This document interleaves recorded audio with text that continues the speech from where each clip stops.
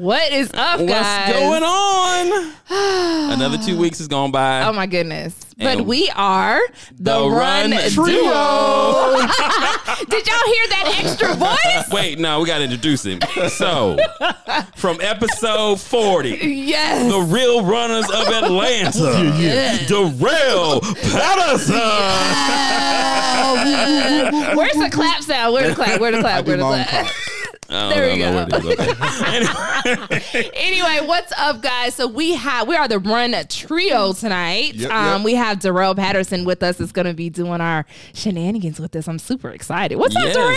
I'm excited too. I'm good. You know, I'm excited to be back on the podcast and not being interviewed. I just want to hang out and kick. Just hang out. Really? So I just know so many people are so excited because they miss obviously the real runners of Atlanta. So they're going to be so excited to hear you. Exactly. I'm really excited. Now, Darrell is here because we're recording this. This is a couple of days. 2 days. After 3 days. the Olympic marathon trials that took place here in Atlanta, Georgia. Mm-hmm. And we had to talk about it. We had to talk about the whole weekend. I mean, There's just so much to unpack there. Mm-hmm. And of course, with us being here in Atlanta, we got hands-on experience. We met some of the athletes. Like, it's just been an amazing weekend. So for listeners, bear with us. Enjoy the ride because we're going to try to give you as much of what we experienced as we can. Cool. Exactly. So since, Darrell's our guest this week, what was your overall opinion of the trials? Man, we killed it. Mm-hmm. We did, didn't we? I can't think of any other way to say it. I was like combing through all the reviews and stuff online because I wanted to hear what people said. Yeah. Man, Atlanta killed it. Yeah. And coming off of, there was some issues I know with Houston for the last trials in 2016. And I think that we sort of directly addressed all of those. Okay. And then doubled down. What were some of the things that happened in Houston? I hear about. I don't want to talk real bad about it. We don't want to put down Houston. Was it like timing stuff or was it like generic? Give me a high level. It was like the full gamut, outside of just experience. The experience wasn't it? Yeah, I saw some stuff online about, the people who ran didn't get T-shirts. Okay. The fluid stations were spaced too far apart. Okay. The liquids were hot. They didn't have hotels for the B qualifiers. And when the B qualifiers came, they didn't even know where the hotels were. So by the time they registered, they were price gouged and on and on and on. Okay, good. So, that's all you had to say. Well, yes, Atlanta killed it. Shout out to Houston, though. Right. Yes, Houston. H-Town. Shout out, for real. But yeah, so, we have a guest coming on later, and maybe they'll address some of those things and how Atlanta did so well with it. Exactly. So the guest we have coming is he's going to talk the technical side. We going to talk dirt. We going to talk about the true experience, what really happened. Now, I'm sitting here with an ambassador and a board member of the Atlanta Track Club, so they're not going to say nothing bad. I might. Anyway. No. You will not. Let me say this. Our presence, let me start with this. And for a while, I was like, are we talking about the Olympic trials too much? Like on the podcast, because we would talk about every week. I was like, are we talking about it too much? Because I got like shoes. I got tired of talking about shoes. I was like, are we talking about it too much? We undersold it. Yeah. We undersold the Olympic.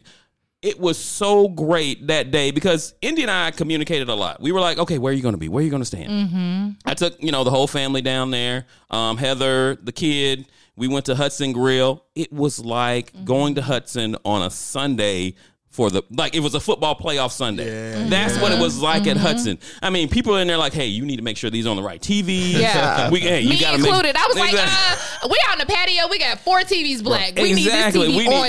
It's on NBC. Right. Just so you know the channel. It's on NBC. Thank you. Even if they were not runners, the excitement of having something like that here in Atlanta, I think really turned the city on. And we talked on the podcast before the trial, and I was like, India, we're going to go to, and I think I might have said it on the podcast, or me and India might have been talking, but I said, well, we're going to go to Hudson, or we're going to be on somebody's patio. That's what I said. I want to be on somebody's patio, but I don't want it where I can watch it from the patio. I want it to be so crowded. I got to get up, get outside to actually see it, and that's exactly what happened. That's exactly what happened. Yeah.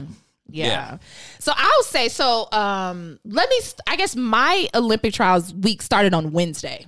So I kind of set it up to where I had something, and I'm tired. I'm exhausted, y'all, because I had something every day after work for the trials, and I'm exhausted. It's currently Tuesday and I'm tired, but it was well worth every single minute of it. So on Wednesday, I actually went to Iron Woman podcast, had a panel of Olympic trial qualified women, 3 women. So Haley Chura, Sarah Bishop, and Dr. Ruth Morey. So they actually were on a panel, and I went representing runner, RNNR. I always have to say it because it sounds interesting, but runner. So I went representing them and just making sure that, we had a booth up there and kind of a table and just like explaining what was going on and being able to give hats out as prizes to the panelists and the people that were there.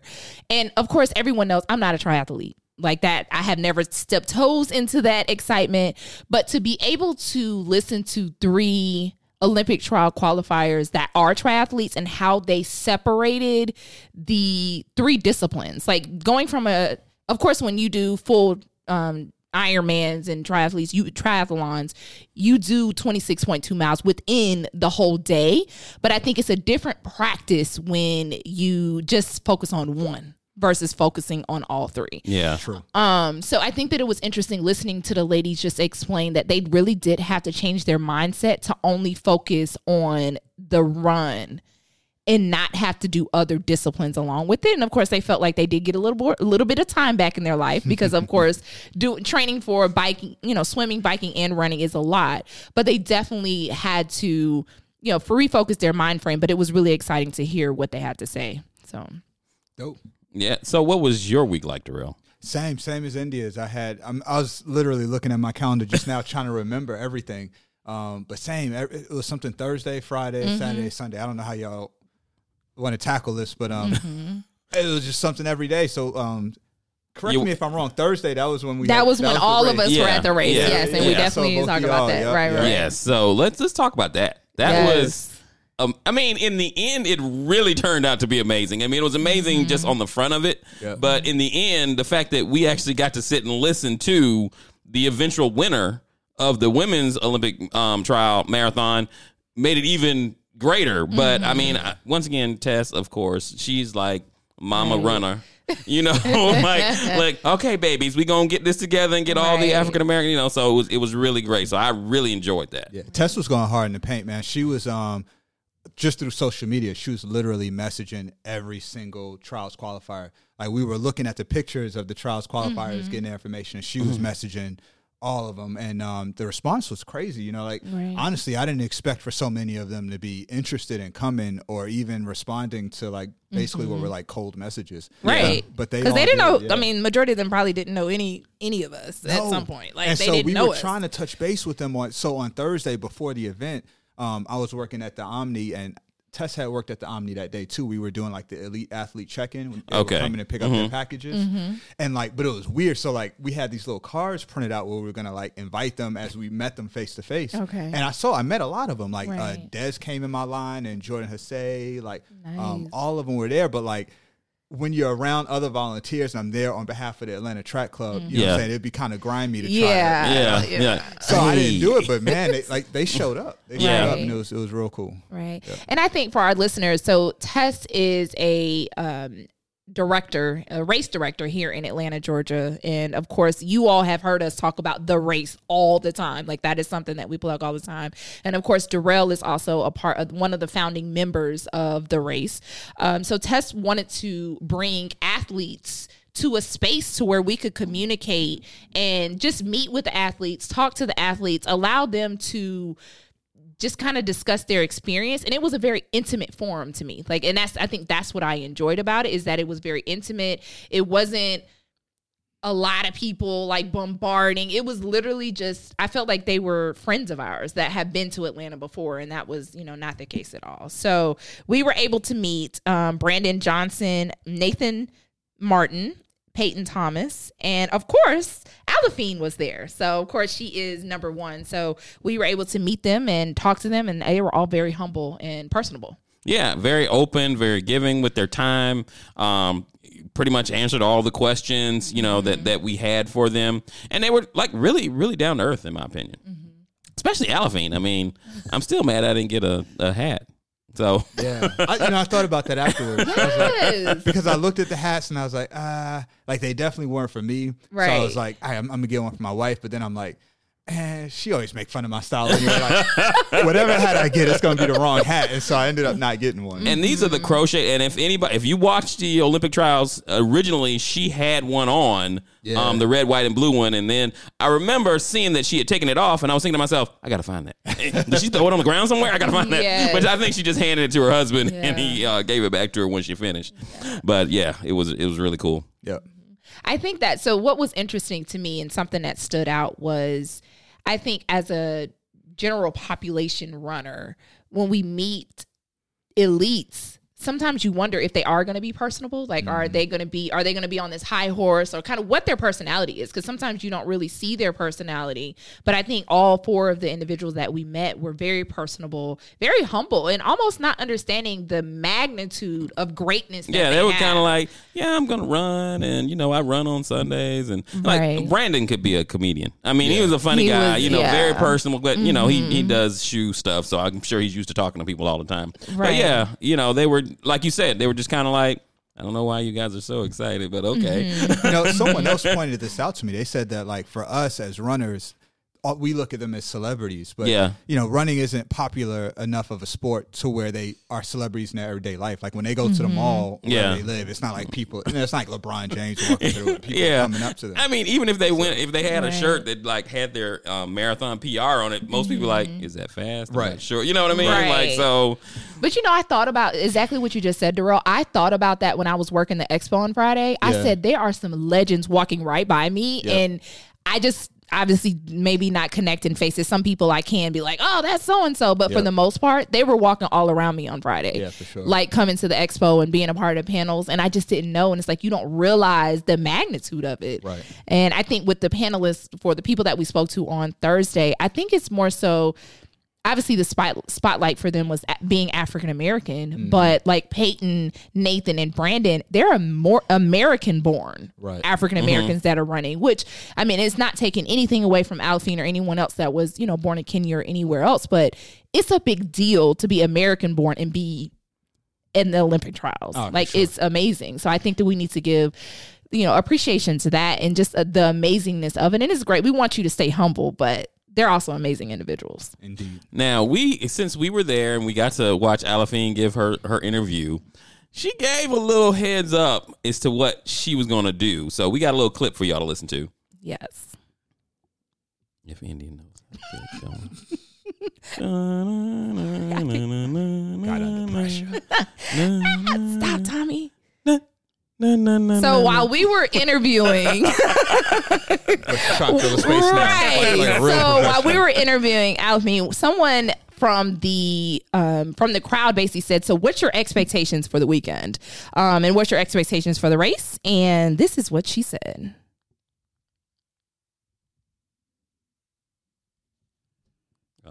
It is a hard cause, and the field for the professional women's side, I think, is really, really deep. There's at least 10 women who any of this can make the team, but my expectation is to be on the team. Number 1, win. And number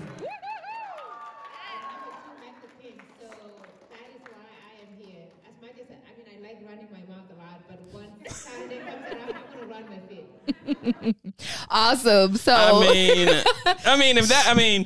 for number 1, she says, "I'm here to win. I'm here to win. I'm here to make the podium. If anything, and she did it. She did that. She did the dang thing. She said number 1 was to win, and number 2 was to make the podium. Exactly. So at the end of the day, I was like, when she won, I was like, I gotta find that clip. I know I have it. She said it. That's what I was saying. I was like, I know she said. Yeah. Like I couldn't remember. She said she wanted to do something special or exactly what she said, but I knew she had kind of foreshadowed that her plan was to come in there and do her thing, and she definitely did. And honestly, when she said that, some people were like, "Oh, she's a little aggressive." You know what I mean? Some people were like, "Okay, that's." But I'm like, for me, I'm like, confidence, claim it. What you want, you speak it into existence. So I think that's amazing that she was confident and she came out here and ran the doggone thing. Now, Darrell, where were you during the race, the actual race?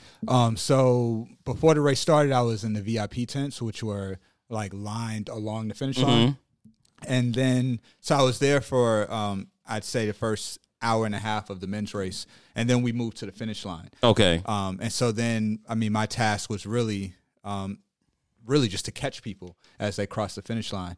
And, you know, most of the men were fine when they came through. Okay. And the leading women were fine. But once you got past the first 10 to 20 women, I mean, they were coming and they were dropping. And so our task was to basically catch them before they hit the ground. Okay. And you could see it, you know, it's crazy. Like, as I'm standing at the finish line, as they're coming down that long straightaway, I'm kind of kneeled down and looking in their eyes, and you can see it in their eyes. You can tell which one is going to run through and which one somebody's got to catch them as soon as they cross. Wow. So how was that for you? It was exciting. Like, it started out first, I was in like kind of fan mode because I'm watching like all of the winners come across. Yeah.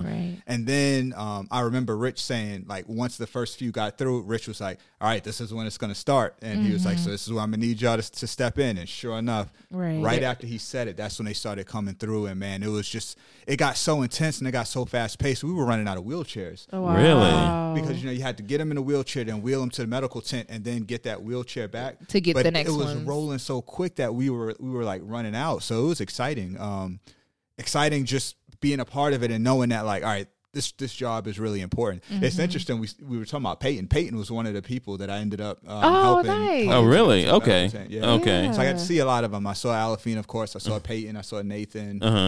So it was cool. I got to see the athletes embrace their family members. Okay. And I didn't want to take any pictures of that because some of it looked like emotional. Because when they crossed the line, they would hug up and you know, they were like yelling to get their family members like into that area and whatnot. So it was exciting. That's awesome. I saw Peyton again on Sunday. Okay. I was actually walking to my car and she was walking to watch the race. Nice. And I was like, dang, afterwards I was like, I should have got another picture, but I'm like, I'm over here fangirling like crazy. and Peyton is so chill. Like, she just kind of looks at you like, oh, I'm just here. Right. Yeah. And I'm just like, girl, you are amazing. I know. And she actually finished 2:42.54 was her time. That's solid. 2:42.54. Particularly on that course. Yes. This is and you know, maybe they've already talked about this. Y'all got some pull over there at Atlanta Track Club. We need to have a race on that course. I mean, I know it's probably pretty expensive to close off Peachtree, but I think the Peachtree Road Race is what you get. Yeah.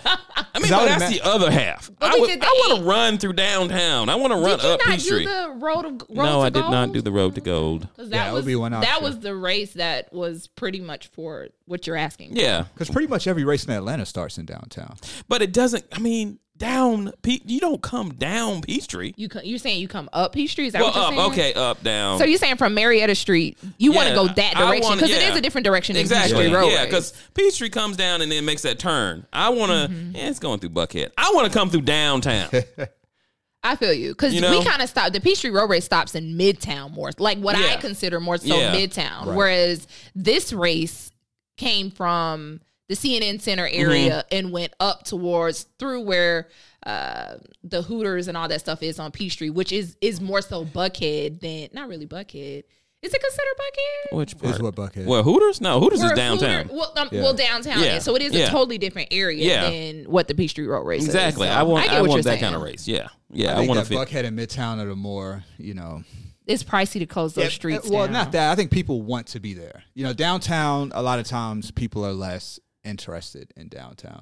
But as long as they don't change the marathon, because I'm happy where that is now, because I want people who come from Atlanta to see the whole spread of Atlanta. That's true. Yeah. That's true. Yeah, that's true. I mean, I like the new course for the marathon.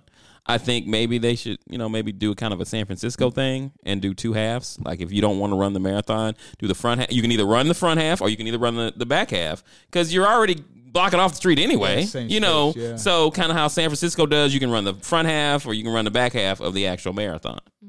I think that'd be pretty cool, because I would like to, because the half on the Publix half marathon, the Publix half marathon has not changed really from the beginning. The first half, anyway. So you're saying you would rather do the second half? Yeah, I would. If I was going to run a half, I would love to run the second half. Man, stop being lazy. You want to know how to run the second half? Run the first half first. Get him, Terrell. Run that one plenty of times. I think it would just give a little fresh. And I mean, it's like, I guess maybe you would have to. It may be a little bit more expensive, but like I said, the road's already closed. I mean, that's how San Fran is. It's more expensive. Yeah, but so anyway. But I think that, and this is just from my observation, this has nothing to do with me being an ambassador because I don't know this detail. But I think that Publix probably needs to become a little bit more popular, like the full, before they do a transition like that. Because I don't know if the full is as popular as they would like it to be. I think the half and the 5K is, pretty popular, but I think the full will probably need to get a little bit more participation for them to break it out like that. How many people were in the full this year? I'm not 12,000? No, not that many. I think it was somewhere in the 2 to 3 range for the full. How many were in the half? More than double that. I think the half was somewhere around 7. Okay. Right. Yeah. Gotcha.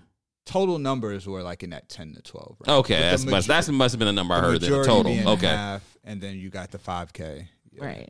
Because the full is hilly. I mean, it's tough to get people when you think about the big marathons, right? Like Chicago. Yeah. Well, New York is just New York, so that's a little bit different. But a lot of them, Boston's downhill. A lot of them, they're not on as challenging of a course as this. This course, the Publix full, the Atlanta Marathon had more elevation than the trials. So really? All the complaints or not complaints, but everyone who made comments about how hilly the trials were. Yeah, Atlanta Marathon is hillier than that. Well, I mean, is not San Francisco a hilly? I mean, when people say that, I'm like, but there are cities with hills that have marathons that are very successful. How big is San Francisco's marathon? I don't know. I'm just talking, but I'm just saying. I'm not sure, I have zero but I mean, they're numbers to not back going it up. I mean, in the San Francisco Marathon, I doubt that they're going up the hills like how you see. What is it? Was it Full House? Those hills? Yeah, They're not running up those hills like Full House. The Crooked Hill? I don't think so. I've never done it, so I can't say. I wanted to do that half, right, but anyway. but I mean, that's an option. Look, we'll take notes for you, Tommy. I think our marathon okay, audience. Let me cut both their mics off. Audience, see, this is what you get. This is what you get when people get a little bit of power. They're like, Thomas, I'm really not sure if that's something that the Atlanta Track Club can look into. Yo, he is so disrespectful. He really turned our mics off. See how he treats the guests? We gotta be nice. I come to visit. He put me in the corner. Right. Got me in timeout. Get a little power. Thomas, we'll look into it, but I don't think that's something that the Atlanta Track Club really wants to do. What I tell I'm just saying, Let's get into the nitty gritty. Yeah. So I asked Indy already. She said she didn't see it. Have you seen a picture of the start where Galen's sitting? Yo, that was so epic. I did not see that picture. That was a boss move, right? Man, there. he's just sitting. So he's sitting on the starting line. I need that as a poster. Whatnot? Yes, yeah. It was. Like all of them are like lined up, standing there, looking like they're primed to go, and he's just sitting there like Indian he's just style. No, he's like knees up. Okay. But he's sitting there like he's just chilling on a Sunday afternoon. Like, man, y'all let me know when y'all ready. Yeah, let me know when y'all ready to run. I have not seen that picture. Now I'm sure for his perspective, he was probably just conserving his. Yeah. Life. But the way it looks. It looks like someone who's so comfortable in who they are that it's like, man, y'all. He's like, I'm ready for this. Yeah. Now I asked, and we're gonna get into how he put the hammer down, but I was talking to India because he did not do the pre-race press conference. Yep. He did not stay to start because the next day at the Publix marathon and half, the winners all came out and helped start the race. Right. He did not stay for that. I mean, I saw him in the post-race interview. He seemed very affable. He seemed very happy, in a good mood. So I was like, okay, maybe he had to get back to his family. He has kids, that kind of thing. Maybe that has something to do with it. What do you think? Do you think he's feeling some kind of way because of what happened with Alberto or, I mean, I don't know. I know I remember in the post-conference interviews, somebody asked him if he was like tired of fielding those questions. That's exactly what I said. Yeah. And I'm sure that's part of it. And I think also just from a personality perspective, I've heard him say like he's a little bit more reclusive. Okay. And maybe some of the others, like if you compare, like Meb is like everywhere. outgoing, Yeah. Meb is super everywhere. talkative. On the other end of that spectrum. And as someone who's introverted myself, like I can understand that. But when he does speak, to your point, I think he's kind and he's considerate in his responses. So I don't know. Yeah, it didn't seem like he had an attitude or anything when he did speak. So I was like, well, maybe he's just, like I said, he's got, as a person with a new kid, I'm like, I don't want to be away from him that long. Yeah, he has twins. Like, I've never seen him in a press conference come off like he's not a cocky guy at all. Yeah. Like, he's about, he seems like he's about his business. He's kind of, like you said, reserved about it. Like, he's really reserved. But I have seen a couple interviews recently with him, and he was vetting out those, everybody was asking him about Alberto. Right. Yeah. And he's like, listen, I'm coming here to run. I'm not coming here to talk about that. Yeah. And I'm sure it is very frustrating and tiring. Yeah. Like, talk about me. Like, talk about my fitness and where I am, and if I'm ready for the race tomorrow. Don't talk about that, because that conversation is already being handled, and I am not Alberto. So I can only imagine kind of how he feels, and that's just my assumption that he probably didn't want to get into all that. Yeah. And it's probably heavy. I mean, you got to remember, Alberto worked with him from when he was like a child. Yeah, that's what we were talking about before the podcast. Like, man, it was from the beginning. So you've got, regardless of whatever Alberto did or didn't do or whatever, still, that's like, if I don't want to put it like somebody died, but if my brother shot somebody, he's still my brother. You know what I mean? Like, he's still, that's my boy. Yeah. Or the opposite end of the spectrum. Yeah. If Galen Rupp, as he says, believes that perhaps Alberto didn't do anything wrong, then imagine even worse, like feeling like someone who you're really close to is being looked at incorrectly. Like it's like a false accusation. Yeah. And maybe it's even more like, no, y'all don't understand, like this, Yeah. So I don't know. But I do know that there was probably some emotion. Did you guys see the picture when he hugged Jordan Hesse? I said that too. Yeah. I could feel it, and I think both of them have gone through so much with the transition of coaching, and you could feel it in that picture. Sure. Like, it was very much of just, we made it, we finished. I know that a lot of people were saying that he was consoling her because she came in, I think, on the 26th. I think she came in 26th. So it was kind of one of those things where I think a lot of people were expecting her to be within the top, and she wasn't. It doesn't seem like it was a very good day for her. And I think it was just the emotions of everything that they've gone through. And we underestimate the emotional and mental part that goes on with changes in life, changes in coaching. And this is someone that you're close with. I mean, when you have a coach, you're talking to them daily. Yep. You're with them all the time. You're spending physical time with them. And so I'm sure it took a toll. But we can only assume what it is. But they're still humans just like we are. That's right. Also, so let's get into the actual race itself. And I don't know how much you actually, because you were actually working, how much you got to see. But this was a very tactical race.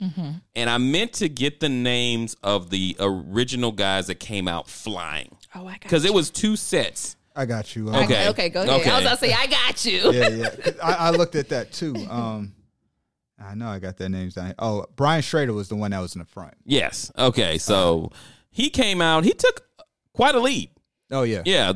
And I want to say, how many loops? 2 loops, maybe? So he was in the lead, from what I understand. And like we said, just for our listeners, we were not in front of a TV watching it.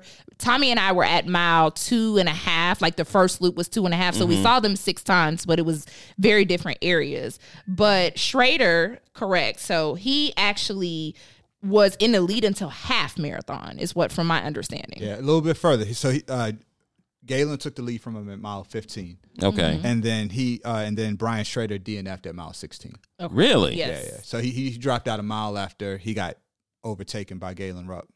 You think he just... I don't understand. You come to the Olympic trials. Because, I mean, honestly, I think if he runs with the group, he's got a shot.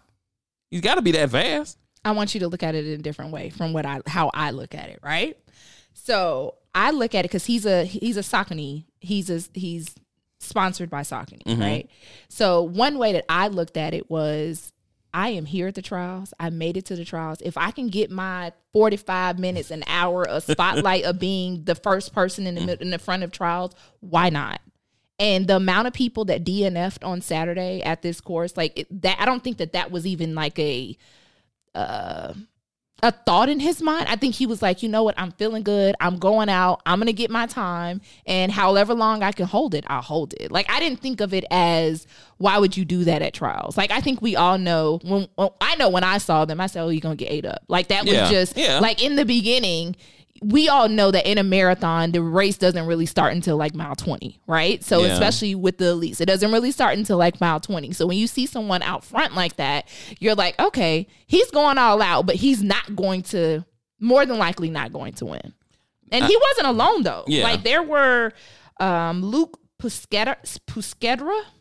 I'm probably saying his name wrong. Lead. So he took an early lead. Clayton Albertson, he took an early lead. Now, Luke didn't finish either, so he DNF'd. Clayton actually came in 7th place. And then Dan Nestor also was out in front as well, but he also DNF'd. But I think he DNF'd closer to mile 20. Okay. So, I mean, there were some people that definitely, they took the lead. Those were the people that I first saw before seeing the lead pack were those individuals. So, also what was really cool was being at that bar and other runners are in there.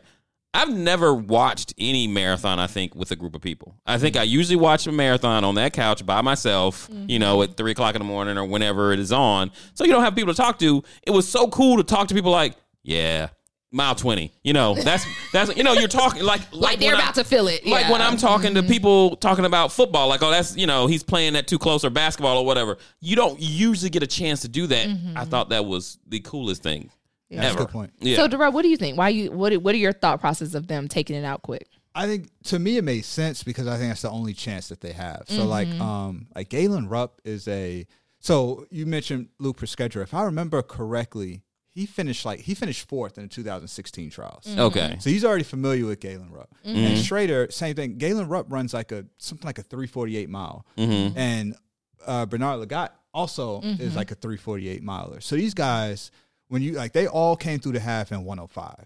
Right? You're looking at Galen, he's 2:06, 2:05 marathon. So you know that you can't, if your plan is to sit with Galen Rupp, you think you're gonna beat him at the last mile or the last 5K, that's not going to happen. Yeah. So really the only shot you have is to just try to set a pace the whole time and try to get ahead. Almost like how Meb won the Boston Marathon in 2014. You just kind of jump out there and hope that by the time they decide to cut it down, it's too late. They run out of space. Yeah, But that did not happen. Oh, of course not.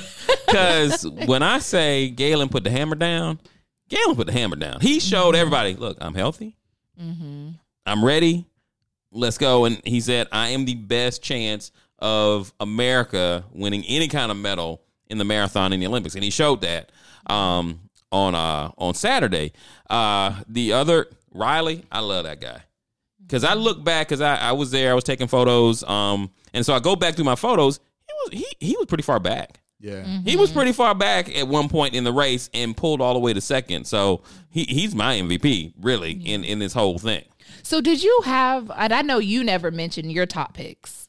Well, you didn't want to mention top picks. No, and once again, let me say why I didn't. It's not because I'm scared of picking somebody, because I really thought Galen was definitely going to be on the team, but also.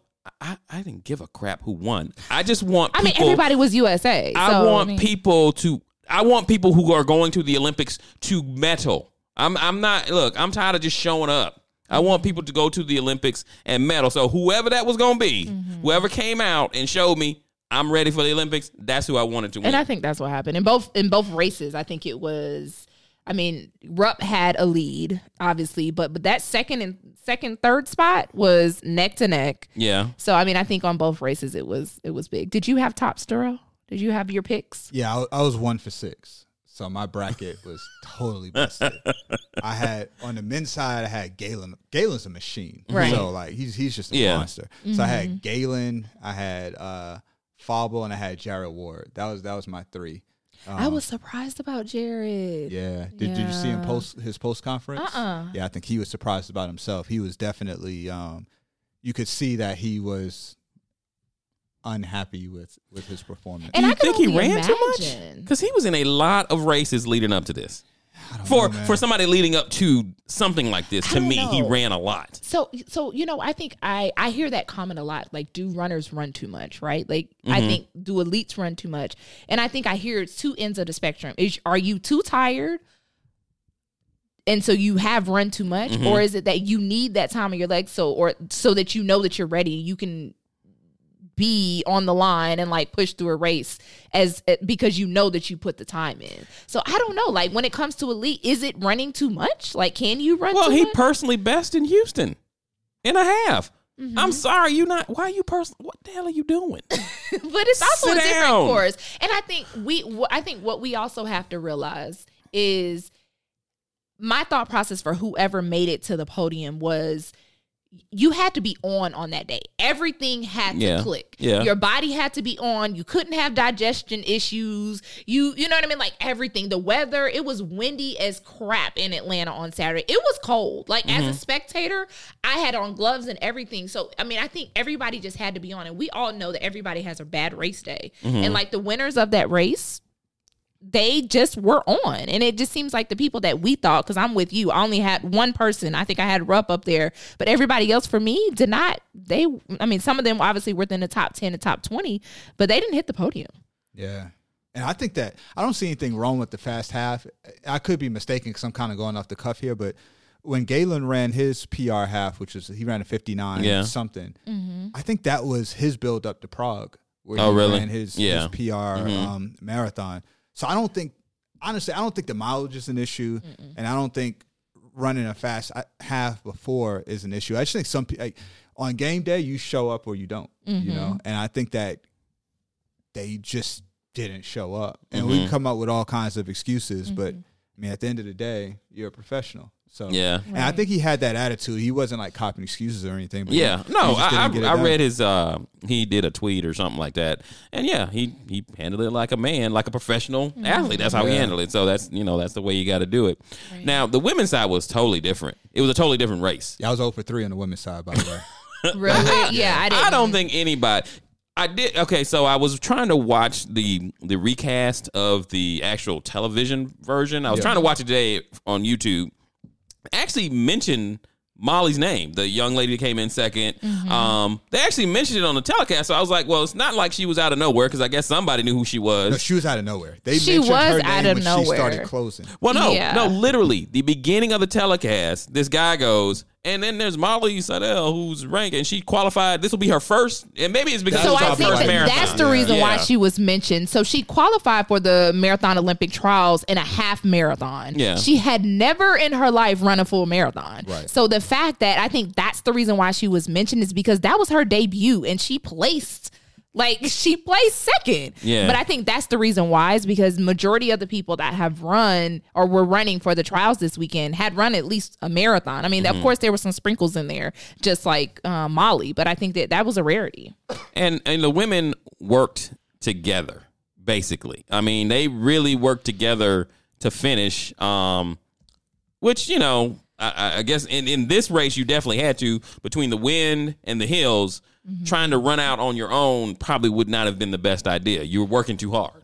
Well, I mean, I think that that's something that was mentioned, but I think the packs for the women didn't start to spread out until a little bit after the half. Like there was the group for the women was a big group for a majority of at least half of the race. And I think that that's great. And that just means that we had a good field. We had a good field and people that were really trying to work together. I thought something that was interesting and what I observed when we were in Hudson Grill was Sally. So Sally came in third. And I know for me, you were still in Hudson. I went up to Big Peach Run and watched the women come in. It was very interesting. Every time the camera would go on Des, like every time it would go on Des, the crowd would go crazy because everybody loves Des, right? But Sally really had to run that to get the third place. She really kind of ran it by herself. Even though Des was behind her, it wasn't. You could tell that Des just didn't have it in her to like punch it to catch up to her. But it was kind of like, dang. I'm sure Sally maybe felt bad because everybody's like, Des. And it's like, no, here is Sally doing an amazing job. But everybody was rooting for Des because she's just an America's best. Like, people love her as an individual. So.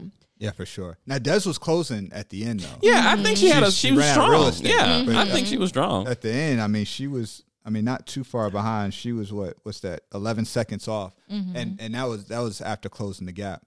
One thing I want to double back on Molly is that, Galen Rupp, when he won the 2016 trials, that was his first marathon as well. He had qualified with a half. Oh, wow. But he was still favored. Like, even though that 2016 trials was his first marathon, he was coming in and people were picking him as either the favorite or second behind Meb. Wow. But Molly came out. Her bib number was a 139.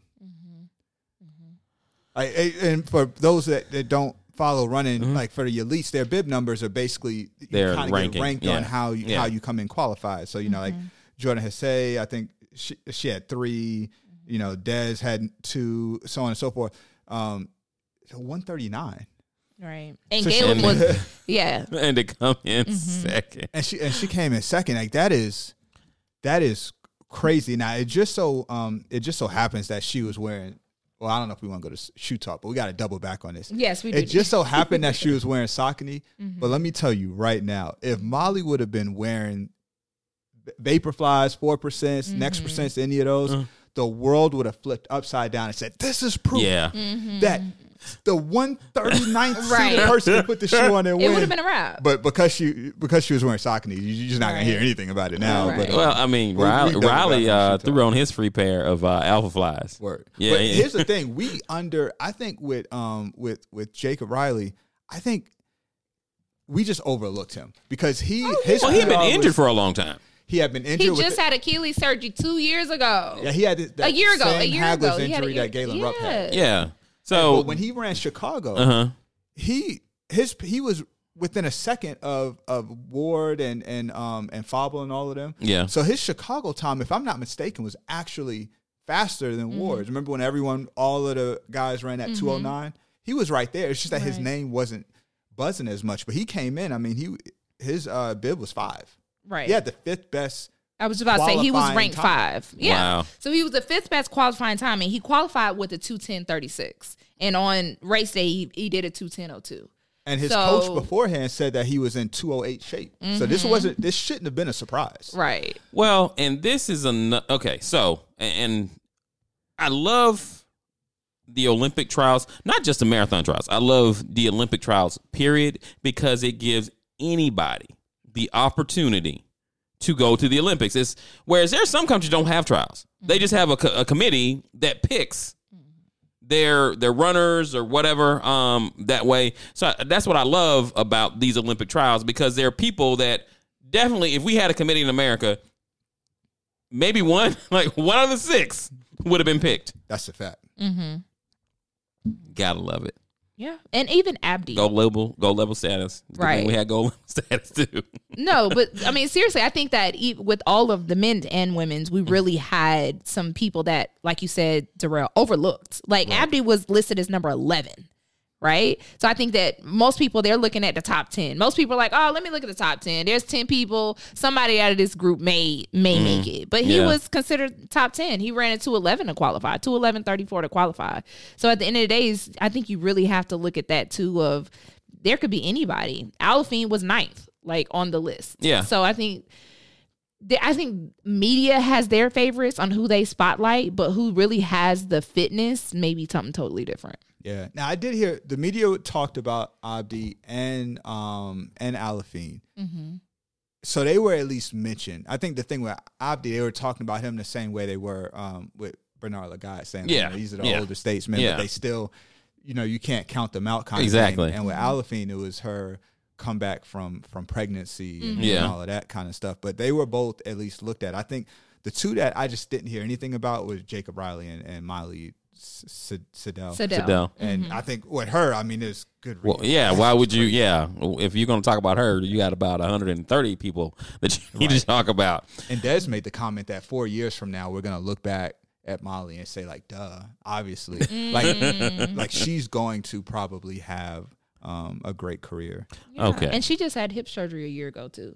It just amazes me sometimes these athletes have these surgeries and they come back just stronger than ever. And I think it's awesome. We had a couple of women who either had a child recently or were pregnant out there running. So I counted 5 people. Oh, wow. Personally 5. I have documents of 4. So there were Rachel Hyland, Lauren Philbrook, Stephanie Sleskis, as well as Kelly Logner. They actually, Rachel, Lauren, and Kelby actually were pregnant, and Stephanie just had her baby 4 weeks ago. So, wow. Yes. So I just think it's amazing that they were out there. And of course I could tell, because I see a little bump, and majority of the athletes that were running this weekend were 6-pack ready. So these ladies, you could definitely tell, were pregnant, and only 2 of them actually DNF'd. The other ones finished. Wow. Like, they finished. And the interesting part about it, what I think is amazing, like for Stephanie, she just had her baby 4 weeks ago. She actually finished it at a 3:14. Like, just 4 weeks after having a baby, you did a 3:14 marathon. That's crazy. That is crazy. Yes. And Rachel Hyland, she ended up pulling out halfway, but she was at an 8:11 pace when she pulled out. And it's like, she actually, at what point do you to me, that's just willpower and push to be able to continue to do that. I remember at the check-in table, and I don't remember her name. There was so many people, but one of the pregnant women came up and got her bib for me, and it was me and another guy. I remember I was so confused when she first walked up. Like, people were coming in with their families. Okay, so when she walked up, I just assumed that she was somebody's wife. Okay. Then she was asking for her bib, and I looked. You're like, and I've made those mistakes before, so I didn't say anything. But in my mind, I'm like, wait. And I remember when she walked away, he was like, "But she's pregnant, right?" I was like, right. "Yeah." And I was like, yes. And Kelby actually, she finished at 3:12:01, and she actually was 26 weeks pregnant. So it's just, I just think it's amazing. And I think, like, from the stories that I've seen and articles that I've read, they just said, you know what, I qualify for these trials. I'm going to come enjoy this experience. Yeah. Did she get 2 medals for that? I feel like they should have, right? Like, that's going to be the story of the lifetime. You actually ran the Olympic trials. Exactly. And, it's funny, because when I did the Iron Woman podcast on Wednesday, one of the ladies was explaining how she has 4 kids. And she said she always gets mom shamed for traveling and being a triathlete and actually running. And she was like, running and being a triathlete is my outlet in order for me to stay sane, to even care for these kids. Yeah. So she said she's actually tired of people always bringing up the fact that she's a mom, and like, what are you doing? How are you doing all these things and being a mom? Who's caring for your children? And she's like, it's time management with me and my husband and my support system. She was like, this is what keeps me sane. Why? And this was actually Sarah Bishop that mentioned this. She was like, this is what keeps me sane. And so if I can stay on the pavement and do what I love, I can be a better mom to these children. Yeah. I can imagine that. That is very unfair, though, because I'm sure no one says that to guys that have children, saying that, like, but there is like this additional requirement that people unfairly put on moms, to probably say, like, well, yeah, I get that, that's messed up. I never thought about that. Yeah. Trey likes Heather way more than me, so I can see why.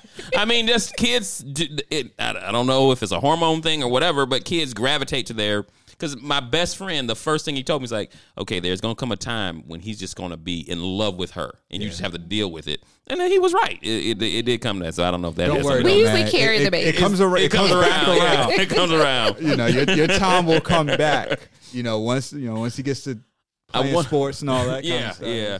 I want to get back to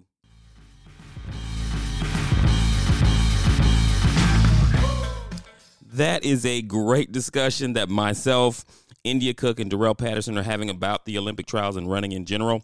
And don't worry, you'll get to hear the rest of that discussion in its entirety next week when we put out a bonus episode. But we had a chance to speak with Jay Holder. He's the marketing director for the Atlanta Track Club. And we talked to him shortly after the trials ended, a couple of days later. And I wanted to be able to get that interview out for you guys to listen to it. He talks about the preparation and gives his thoughts on how he felt the event eventually turned out. So I'm going to bring that on right now. All right. Yes. We have got a great guest today, Jay Holder. Hey, Jay. Hey, Jay. Hey, guys. How's it going? It's going good. great. So you all might remember Jay Holder from our episode 11 with the Run Duo. So he is the director of marketing with Atlanta Track Club, and he's become a good friend of mine. So at this point, I'm like, I'm going to get Jay on here. Easy to talk to. He's a marketing guy, so he interviews well. So Jay, what's going on? Are you rested? It's been a big, I guess, year or so of just hammering down with the Olympic trials. How are you feeling? It's a strange feeling. When you have a day after day working towards this giant thing, which is not just the trials but the Publix Atlanta Marathon as well, and then it's over, and it's like, what do I do? What are we supposed to be doing? I went to work today, and I thought, what am I here for? I mean, there are things to do, but it's really odd when it's somebody I was talking to compared it to a wedding today. When you plan a wedding, and you spend a whole year planning, and everybody shows up. And you don't actually get to talk to any of them because you're too busy with the wedding part of it, and then it's over, and you're like, okay, that was that. So that's sort of how today feels a little bit. Yeah. Well, I mean, I know you're probably like, what's next? But I know that Atlanta Track Club is planning, obviously, for the Peachtree. It's a couple months. It's months out, but it's a big time right now in regards to that because it's almost time for registration.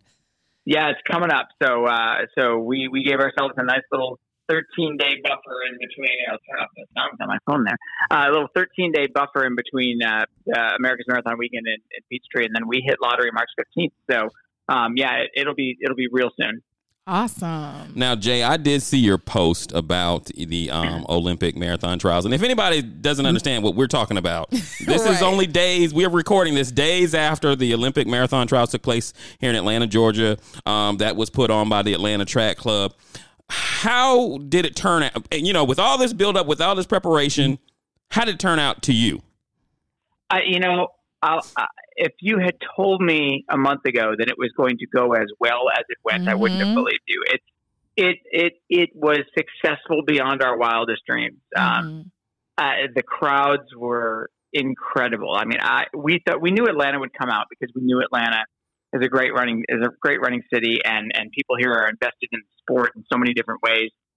But Atlanta turned out beyond belief. I mean, there were sections of Peachtree Street that looked like Wellesley times 2 from the Boston course. I mean, it was really incredible. I mean, the things that we could control, the things that we planned for, actually happened the way we planned them to happen.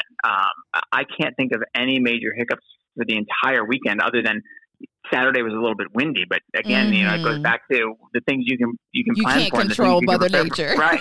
Yeah. I mean, it's just unbelievable how well it went, and I don't think any one of us would have bet on it happening the way it did. When you go into these big events, you always prepare to be thrown a curveball at the last minute, and the curveball never came, and it was just. It's a day, I will personally remember, and a weekend I'll personally remember fondly for the rest of my life. I mean, it was just an incredible event across the board. Yeah, definitely. It's funny that you said that about the crowd, because Tommy and I were together during spectating, and we were in the intersection of Peachtree and right in between 8th It was right near the Federal Reserve building, right in that area. Exactly. So we were in that area, and we saw a lot of people. But over the last couple days of me seeing videos, our area was not as packed as some other areas, but not in a. Our areas were packed, but when I saw other areas, I was like, oh my goodness. Cause I didn't, you don't realize that because you're not in that spot. Right. So of course we were trying to look over people, and we were excited by the number of people that lined the streets in our area, but some areas were so packed, like you said, that I was amazed. I thought that Atlanta was going to come out the way that they did, because I think some people were underestimating, like, oh, I can get there right at noon and be okay. I was like, no. 10 o'clock in the morning. I told Tommy, I said, I'm going out at 10:30 at the latest, because these streets are going to be lined. And that's exactly what happened in Atlanta. I was super, super excited about it. It was, and I want to say this before we get, because I know India has a million questions for you. But I want to just say this as an Atlanta Track Club member, as a member of the Atlanta running community. Thank you so much for putting this on here in Atlanta, because we were at Hudson Grill, and just kind of back, Hudson Grill Midtown is where I used to go watch football. When I tell you the people there were as hyped about this as any time I've been there to watch pro football. They were like, turn it on, make sure it's on the TV, like in between the routes. We would come inside, sit, and then when we saw on the TV, we were coming back, everybody would go back outside and cheer and, ring the bell. So once again, thank you very much. Yeah, I think it was very well organized.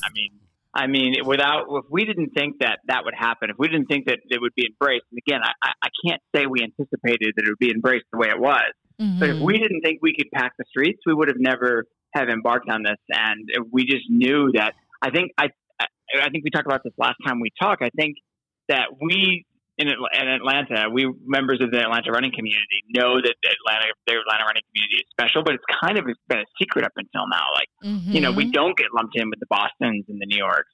I think we will now. Right. I think so. I think people were blown away by what happened. It's so funny. And I've been hearing several little clips and interviews of athletes that were discussing the weekend. And I think I've heard no complaints. I think athletes were even amazed at how we packed the streets and how well the weekend went. And that just warms my heart so much. I think the only complaint I heard Jacob Riley. He, of course, he said I don't know if you saw that clip, Jay, but he said something. He's like, the only complaint is the course, but everything else, it was an amazing weekend. And he was like, but to be expected. I mean, this whole thing was, I mean, obviously we cared about the spectators, and that was a big part of the bid, but this was built around an experience, a once in a lifetime experience for the athletes. And of course, Jake's going to the Olympics, and Alistine and Molly and Abdi are going to the Olympics. But for most of the people in that field, they're not going to the Olympics. And this is it. This is their Olympic Games. So it was really important to us that they had this experience that made them feel like championship runners from the second they stepped off the plane at Hartsfield. And that was really what we've spent the last 2 years planning for, is making sure that was what athletes felt and how they walked away from Atlanta feeling like they were the most important people in town that weekend. Right. So what do you think, and you just answered one of my questions of how long Atlanta Track Club has been planning for this process. So you said 2 years. What do you think was the, I guess, most challenging or most challenging area that Atlanta Track Club went through with this planning? Like, what do you think was, I guess, took the most power and, most people to get involved in? What was an area that Atlanta Track Club really had to put some effort into? I mean, the whole thing took a ton of effort, and for us, it was an undertaking that we've never done before. I mean, we put 60,000 people on the street at Peachtree, but this is nothing like that. I mean, it's just a totally different kind of experience from an organizational standpoint, from an operational standpoint, to a marketing standpoint. It's not like any other event we do. So everything was really a challenge, and everything was doing it for the first time for us. So I think 4 things come to mind immediately when you ask that question. The first is the hospitality piece. We planned for 400 athletes based on past trials. I mean, that's the best you can do is use the past as your guide. And as everybody now knows, 720 qualified for the trials. Not something anybody really anticipated. So finding hotel rooms and getting plane tickets for 720 people is a massive undertaking. And this is what we planned to do, and promised to do when we bid for this, was to provide lodging and travel for every athlete in the trials. And we believe that would be 400 athletes, and we planned as such. So as the number continued to climb, we really had to adjust our staffing, adjust our budgeting, and make some changes and get some more hotel rooms. And that was a big challenge, and one that we were able to obviously quickly rise to, and our hospitality team was incredible. The water station's sort of in the same vein. So we have 400 athletes. It's a massive undertaking for a personal hydration station. Major marathons do personal hydration all the time. And for 40, 50 athletes at a place like New York or Chicago, it's a huge logistical challenge to put the bottles in the right spot at the right place in the right time for the right athlete to grab them. We committed to doing personal hydration for every athlete in the field. So we were at least looking at 400, which is going to be an undertaking. And we had more than 500 athletes take us up on personal hydration. So we had a team that's entire job was figuring out how to make that work. We had each personal hydration station. There were 2 of them. They were each passed 3 times, and they were a mile long apiece. and the first 15 tables had 6 bottles on them, and the next had 12 bottles on them, and they were broken down by number and gender. And we had to make sure the athletes were educated on how those worked, and we had to make sure that the volunteers were educated on how it worked. And if something was going to go wrong, it was going to be the personal hydration station, because it was so complex, and all it took was one person doing it wrong to mess the whole thing up. And I think we all kind of just crossed our fingers with that first personal hydration station where everybody threw a bunch together, and it went off without a hitch. I mean, there was not a single issue at a personal hydration station, but it was a huge undertaking. There's a woman on our staff who has an engineering degree from Stanford, and she was the one that spent all of her time, figuring that out. So, nice. So that's a big piece there. And then the marketing piece was really difficult, because we're an organization built around driving registration, getting people to sign up for events. We're not an organization that spends a lot of time getting people to come out and spectate. That's just not what we do. Peachtree, it just sort of happens organically because it's Peachtree. But this was my biggest fear was we were going to do this thing. It's going to be an awesome race. It's going to be great competition. The athletes are going to be really well taken care of. And the streets are going to be empty in places because we have 34,000 members, and I knew all they'd all come out, and the running community would all come out.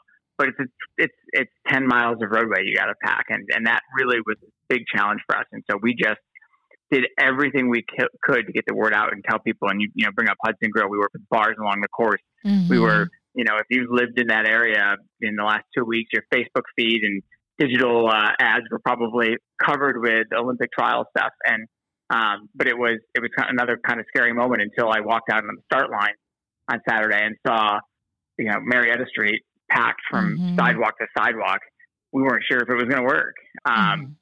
So there was just a number of challenges. And then the fourth challenge, of course, biggest challenge was doing this and making sure that the Publix Atlanta Marathon the next day didn't seem like an afterthought.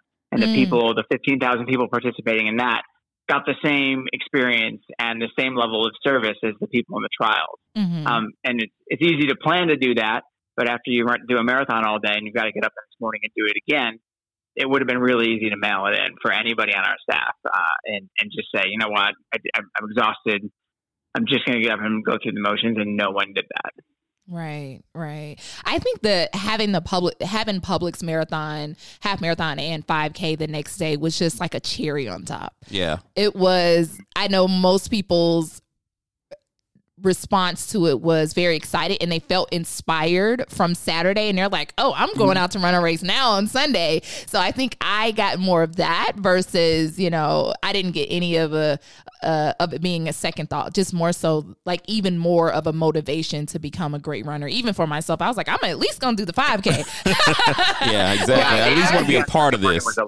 I mean, people were still buzzing from the trials. It was awesome. And everybody, we on staff, we got there at 3 a.m. and everybody was just, you would think that people would just be dragging, and everybody was just ready to go and bring it for another day. Yeah. And I think, Jay, I'm still buzzing from last week. It was just an amazing week leading up to the trials, and the trials being that weekend. Like it's just an amazing experience to be able to watch. Yeah, definitely. Yeah.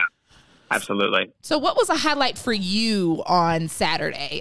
Doing media. So I think I saw a clip of you basically just kind of delivering information to some of the announcers and things of that nature. Kind of what was the biggest highlight for you for the weekend, or even just Saturday? Oh, wow. I'm still processing everything. It was all just, it was surreal moment after surreal moment, because if you, to be completely honest, I'm a running fan. Like I'm a huge fan of the sport. I've followed it for years. And 4 years ago, I was in LA, a spectator on the streets watching the trials. And if you had told me then that we were going to be putting on the trials 4 years later, I would have said you were crazy. So, every moment from when we walked out there and put up that trust for the first time to the second that Galen and Alison crossed the finish line was just surreal. It was sort of like, is this really happening? But I would say, the moment that Galen first came through, because he was the first runner we had crossing the line, first came through, it was just this like goosebumps moment of, this is what we've been working toward. And here comes the first member of Team USA in any sport coming into a park in the middle of Atlanta. And it was just a really cool moment. And I was at the finish line, and my job was to put the flag around the first place finisher's shoulders, give them their towel, and then make sure they got to their family, and then make sure they got to NBC. And that was, altogether, that was probably, combined 10 minutes worth of work between the men and the women's finish. But that was definitely the highlight, because it was just, it was the culmination of all that work, a really visual culmination of all that work. Mm-hmm. Well, since you mentioned interacting with the athletes, obviously, so did you have top picks for who was going to make it to the Olympics? Yeah, I had privately made some picks. We weren't predicting anything as an organizer. We didn't want to put it out there. And I will say that no one who made the team is somebody who I would have ever been like, no way they're going to anybody. Yeah, I think everybody was surprised. Besides Rupp, like I gave Rupp a little heads up, but my people weren't on in there. But go ahead. None of my picks made it. Okay. But when you look at the team that made it, like they're not. It's not shocking.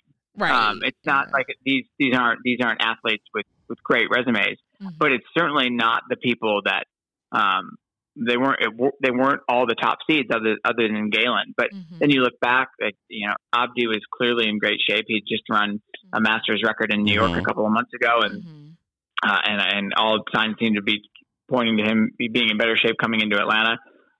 Jake had just run 2:10, 30 something in Chicago, and so it's not surprising when you look back on it, but no, not a single one of the athletes who crossed the line in the top six were ones that I had as my personal picks. I didn't even think, Galen to me was a big question mark, despite having run 101.5 a month ago. His last couple of marathons have not worked out well, and he's had a lot of issues going on with coaching, and the shoe debate has been something that's really surrounded him. That takes a toll on a runner, the mental piece of it. So I didn't even have him, to be honest.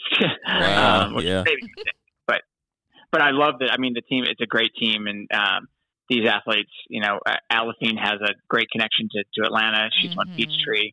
She's an amazing person. There's nobody better to represent Team USA.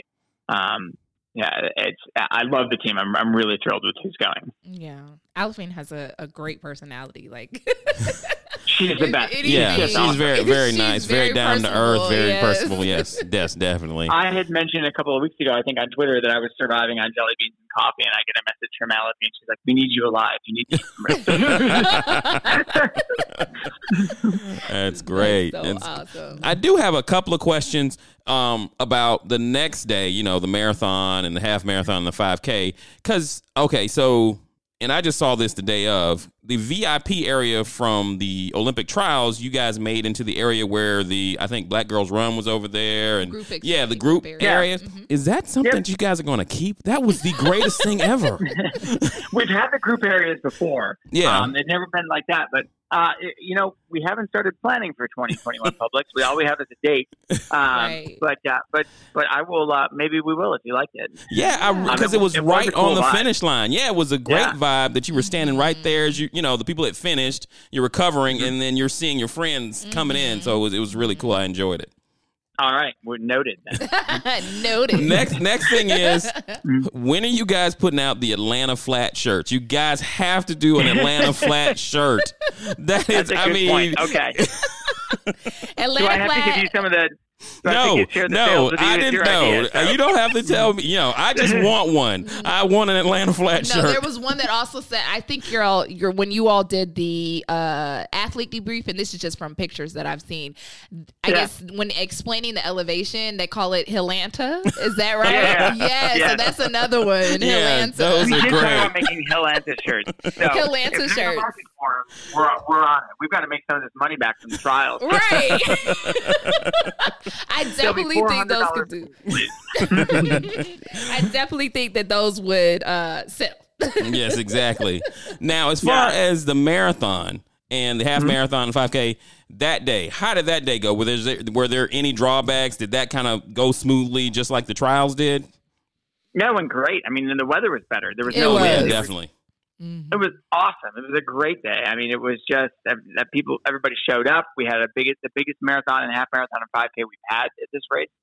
No, it was awesome. I mean, again, another day where I want to tell you something that was just a little wrong, or we were scrambling to fix at the end, but it didn't happen. I mean, it was It was Publix is always one of my favorite events to do every year. And this year I think was because of the energy still in the air from the day before, it was the best one yet. Yeah, I agree. I think that I think one of my reasons that I love Atlanta Track Club is because y'all put on well-organized races. Like that's just one of the top things that's a benefit for being a member and doing races with you all is that putting on good organized races is always I don't think that I've been to a race and I'm like, what is happening? Like I haven't been to one over all the years that I've been running Atlanta Track Club races. I haven't done that. So congratulations to you all again. Cause I know Tommy said that in the beginning, but amazing job. Well, thanks. We've had 56 years to get it right. Yeah. So, but by now I think we've got it down. Now we've got an amazing staff. Right. So I know everybody here cares. They want to give the runners the best experience. They come to work every day with that mentality. Mm-hmm. And I think that that's the benefit of it. And a majority, if not all of your employees, and correct me if I'm wrong, or somehow within the running community, like they're not just employees, like they also know what it is to be runners. So that's exciting.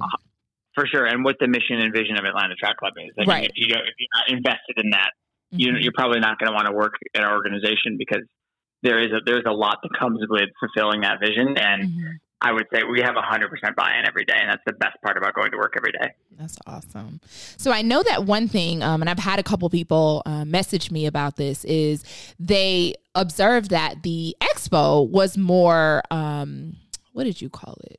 What do we call it? Experience driven. Oh, yes. Experience driven versus vendor driven. So can you give me a kind of Atlanta Track Club's thoughts behind that? I enjoyed it. Yeah. Our thought was just, you can go to an expo at any marathon or road race in the country and you can get your discount socks and you can get your gel shot samples and your minute rice samples and that's great. We do it at Peachtree, so and people love it. But we just figured with this event, it was an opportunity to try something different and showcase other portions of the sport.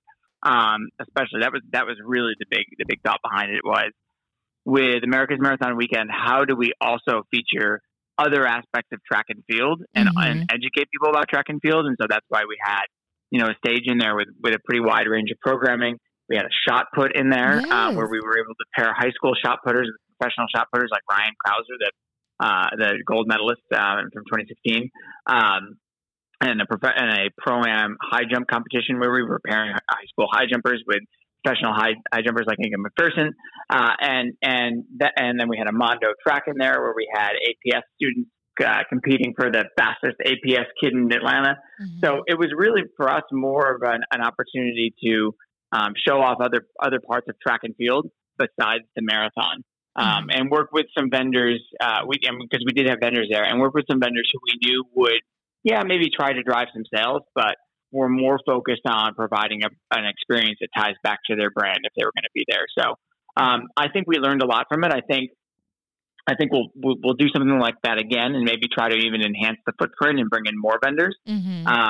But that was really the thought process behind it. Was this wasn't any other marathon weekend, so we weren't going to do any other marathon expo.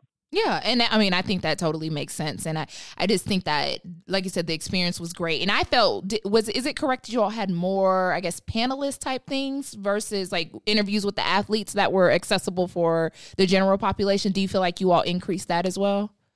Yeah, we've never done anything like that before. So we had the pre-race press conference there, which I don't know of any major marathon that's done a public pre-race press conference. It was totally open to the public. With the mayor was there.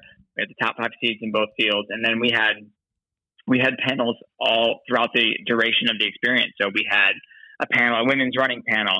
We had a panel for Legends of the Marathon where we had Meg Kapleski and Dina Castor on stage. We did course strategy sessions every day that were Publix focused. So for participants in the half and the full, we did a couple of live podcasts. Allie Feller's podcast was there. We had Carrie Tollefson's podcast where she had Gail Devers and John Cadena and Paula Radcliffe all from the 96 games. So we had programming the entire time, and every session that we had was packed. So I'd love to do more stuff like that. Obviously, we had all these people in town because it was a trial, so we were able to capitalize on that. So it'll be more difficult without the trials, but I think, people seem to like it. Yeah, I definitely think so. And like you said, it's one of those things where you have the trials there. So you have basically the fastest people in the U.S. all in one spot. So it definitely works out. But I think it was because we have to realize that a lot of times, like you said, we don't get to see the press conference or be there or even do a lot of interaction with the athletes. And so I think that it allowed that to happen and for us to see, general population, to see the athletes in real time. Like right there, you could touch them, you could see them, they're up close and personal, and I think that was great. Yeah, and that's how you make running fans. That's how you get people invested in the sport, whether it's inspiring them to go out and run more or just getting them to tune into the next track meet that they see or next marathon that they see. Because, as a sport, I think we all realize that the track and field and marathoning are not the NFL or Major League Baseball. We've got a long way to go to build an audience, and anything we can do to get more people tuning in and knowing the names of the stars, I think it works toward that goal of enhancing the visibility of running and jumping and throwing in the U.S. No, for sure. Yeah, I totally get that. Okay, so I know, and I think I read this a little while ago, you will be doing media in Tokyo for the Olympics. Is that correct? Well, we'll see, I guess, if with all the news lately. Yes, that is correct. I'm the deputy venue manager for Olympic Stadium for the 2020 games. So I get on a plane the night of the AJC Peachtree Road Race. Wow. After we're done, and I fly to Japan for 6 weeks. So I'm really looking forward to that. It's going to be I think it's going to be a really cool experience to cover track and field and some soccer, and then the opening and closing ceremonies. Wow. So what is this, like the highlight of your career, Jay? Pretty much, yeah. It's all downhill from here, I think. It's like you are hitting all of the high. Like I would think like just hitting everything. You're like, what's the highlight of your career? 2020 was my year. Yeah, that's it. There's no year to be like 2020. Right. Exactly. I don't think we're doing the trials again in 2024. I don't know. I can't say that officially. I would love that. We were talking about that last episode, and I think Tommy asked me a question about where I was during the last Olympic trials, and I was like, I don't even think I was enmeshed in the marathon world. I was running, but I had not run a marathon at that time, so I don't even think my mind was connecting the trials to anything. But now it's like every year it's going to be totally different. I'm going to be finding where is the trials taking place, and I want to go to that city to see the experience. Like I'm really excited about it. Yeah, it's cool, and it's cool that it's only once every 4 years, so that makes it extra special. Yeah, definitely. So what else is going on with you personally? I mean, I know that working and being with Atlanta Track Club and kind of putting on this big event is huge, but what else do you have going on? Anything coming up? Not really a ton. It's kind of a quiet time now. I'm, looking forward to finally seeing my family and spending some time with my kids for a couple of weeks and being able to take them to their swim lessons. I haven't gone to any of them yet, so being able to do that and start running again would be nice. I didn't run. I really kind of just planned to take February off because I mean, run when I can, but just not have any sort of set plan. Just kind of roll with it. And I've now run 2 days in a row for the first time in probably 6 weeks. Nice. So get back into running and kind of get back in shape again and prepare for what's going to be, it seems like it's going to be a very busy summer. Okay. Well, that is really exciting. If you want to tell us really quick, Jay, and this is not to pick your brain, but the next upcoming dates for Atlanta Track Club, and of course, I'll be announcing them too throughout the podcast because she's an ambassador. Because I'm an ambassador. That's right. That's right. Our ambassador. Let me just tell you guys something real quick. Our ambassador team this year is the best ambassador team. Like I walked into that meeting that we had. With the first meeting, I was like, "This is a solid group of people." Like, I'm so pumped about this ambassador team and the things that they're going to do to enhance the visibility of the track club, and just being able to work with all of you guys is going to be awesome. Yeah, I will tell you a quick joke before you tell us the dates, right? So I think it was the week after our first ambassador meeting, and I told Tommy, I said, I was at this meeting and I saw Jay and I said, hey to him. And he was like, hey, India. And I was like, oh, he knows my name. because I'm not used to. People always get me confused. Not confused, but seeing me outside of run clothes is a little different. Like if you always see me running and versus seeing me after work, it's different. But I was really excited about that. You kind of look like, what's up, India? I'm on the group that helps pick the ambassadors, and I saw your application. I was like, oh no, she's in. Oh well, thank you, Jay. No doubt about it. So. I greatly appreciate it. Jay, let me tell you something. She was all nervous. I was like, dude, they're gonna pick you. What is wrong? Listen, I was like, this is like we gotta get her. Right. I told Tommy, I was like, yo, this is the most exciting one, and it's the last one I'm hearing about. I was like, come on. But I'm really excited, and I greatly appreciate it. And of course, representing Atlanta Track Club is one of the biggest. Like, I'm just really happy and appreciative and excited about everything that's taking place. So I really appreciate you.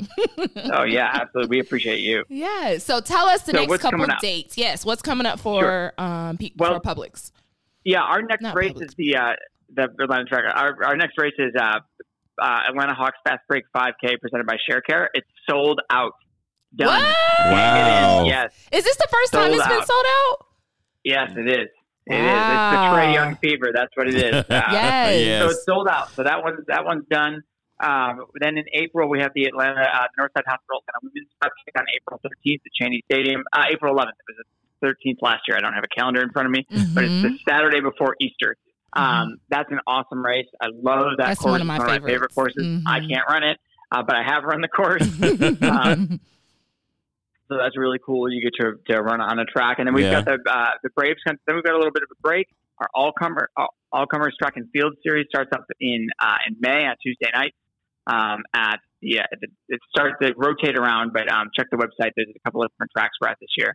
But that's my favorite thing we do all year. The all-comers track and field meets. If you haven't been to one of those, they're free. Anybody can go, and they truly are all comers. Like if you've never run an 800 meters before, that's cool. You can do it. If you've never run the hurdles before, that's cool. You can do it. And at the same time, you're going to find somebody who's like a 2-minute 800 meter runner out there too. So it's awesome. Right. All right.